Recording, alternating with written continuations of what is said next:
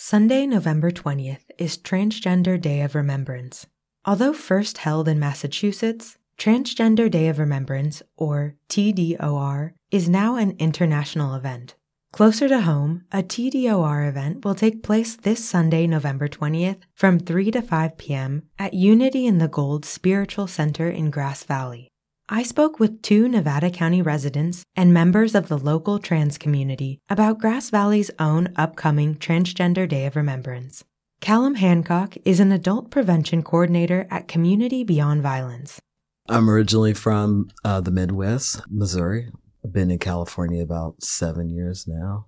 I love advocating for those who feel unseen, unheard. And how'd you end up in Nevada City? So I used to, during the whole COVID lockdown, I was going stir crazy in my townhouse I was living in. I just got in the car and I drove around and I ended up down here and I was like, oh, this is what was in the Christmas card. And it reminded me of the little town that I grew up in. And I was like, I could live here. I seriously could live here. Reverend Rafe Ellis, senior minister at Sierra Center for Spiritual Living in Grass Valley, also joined us. My calling on life is ministry with, spiritually motivated social justice. I love what Horatio Willis Dresser said in The History of New Thought back in 1901, that we now see that all true justice must be social and that our healing is going to come through understanding that we have to relate to one another at an equal playing field, respectfully and equally. And that's what I'm dedicating my life to. Can you talk about the history behind Transgender Day of Remembrance? It actually started in 1999.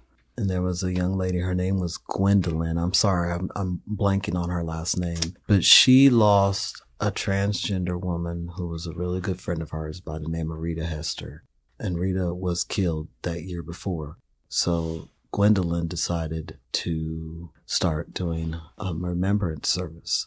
And that was the beginning of TDOR. It's heartbreaking because right now we're at 362. And that's not counting the ones that we don't know about, or the ones that the police don't list as a hate crime, or the ones that maybe family members don't want you to know about just because we don't conform into somebody else's belief that this amount of violence and racism. Because when you look at TDOR, so many of them are people of color. We've got to learn to step outside our box. You don't have to like it. You don't even have to completely wrap your head around it, but at least try to understand it. And historically, part of what drove Transgender Day of Remembrance was really a movement to hold law enforcement accountable to fully investigate the deaths of transgender people that were really a lot of cold cases that no one was giving any attention to investigate. It was also born out of a movement to hold the media accountable to stop misrepresenting transgender people by using their what is called in the community as their dead name and misgendering them in all the reporting. And so all of the outreach didn't seem to make a dent. And so it was like, okay, we'll take it upon ourselves to create this. Visibility is so important in changing social structures. You cannot change anything from invisibility. And the transgender community, especially the female to male side of the transgender community, lends itself to abject invisibility. No one will look at me and know that I am a transgender man. Nobody. So, we create avenues to create visibility, to create viability, to create change. What does Transgender Day of Remembrance mean to you? Well, I want to remember everyone that we lost, but I also want to celebrate their lives. Let's talk about what the journey is for somebody that's transitioning. I started mine the end of 2019, and then 2020 happened. And for anyone taking that journey, that was a lonely time and a very difficult time.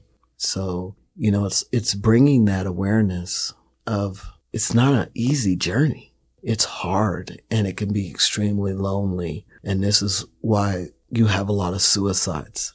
So you're hoping in this service that not only can we celebrate and honor many of them who were so active in their communities, and they were bringing that awareness and that education and fighting for transgender rights, but also these are the same people who were struggling financially because they can't find a place of employment.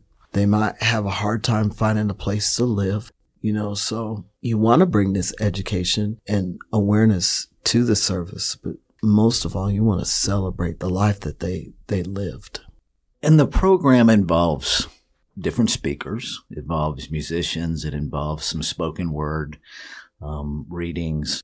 And for me, as a transgender man and as one of the speakers, my hope is that in celebrating the courage to live authentically, is that we can begin to draw some parallels to how many of us that will be sitting in that room have yet to dare to step into our true authenticity because of everything we're afraid of that pales in comparison to being hunted down and murdered for being your authentic self, and to understand that the cost is way different for most of us, and yet we shy away from living our authenticity. So can we imagine the courage and the depth of character that it took for each of these people, knowing full well what the potential cost was of their life? That's what this day is about for me. What's it like being trans and living in Nevada County? It's been a mixed bag because Nevada County is a pretty representative microcosm of the macrocosm of U.S. society right now. It's my experience, it's very polarized. And I am committed to being radically inclusive. My life is about inclusion, which means I'm going to include both ends of the spectrum and everybody in between. That doesn't mean they want to be included by me. And I recognize that. And because of the way I look, I actually get to have lots of interesting conversations, because when you look at me, you're going to see a 62-year-old white guy with a beard, with a Southern accent, and most people are going to think I think like they do in the conservative realm. And so oftentimes I just give them space to share. And if nothing else, at the very end of it, I get to leave them with, just so you have a different awareness, a transgender man married to a black woman just gave you an hour of his time lovingly listening to you. Because at least I'm planting the seed. They can't unhear that. Can you let us know a bit about what to expect at the Grass Valley Transgender Day of Remembrance? It's November 20th, 3 p.m. at Unity and Gold Country Spiritual Center. Pastor Jerry is an amazing, and he has this Irish accent that is really awesome. He's just an amazing person. And when Rick Partridge, who is the head of the board for the Nevada County Pride, reached out to Pastor Jerry and asked would he like to do it, he was like, it was just instant, yes. And it's a beautiful church, and come in with an open heart and take in that awareness and education, and let's celebrate these lives that we've lost to violence and hatred, and honor everything that they were doing in their community. Everything. All that negative energy, just leave it home and come with a grace and some understanding and willingness to learn. Just bring your heart. Yeah. Maybe we can put a trash can outside the door with a sign that says, please deposit all negativity here. You can pick it up on the way out if you want it back. Because you can come in and learn. But I think the thing is when you take that information, just take some deep breaths and try to process what you've just experienced, and allow your heart and your spirit to just embrace and go with that. And you might walk out with something that is a seed and has time to grow. And we have a fabulous keynote speaker that Reverend Rafe knows, Ebony Ava Harper. The stuff that I've seen her do, I'm just in awe.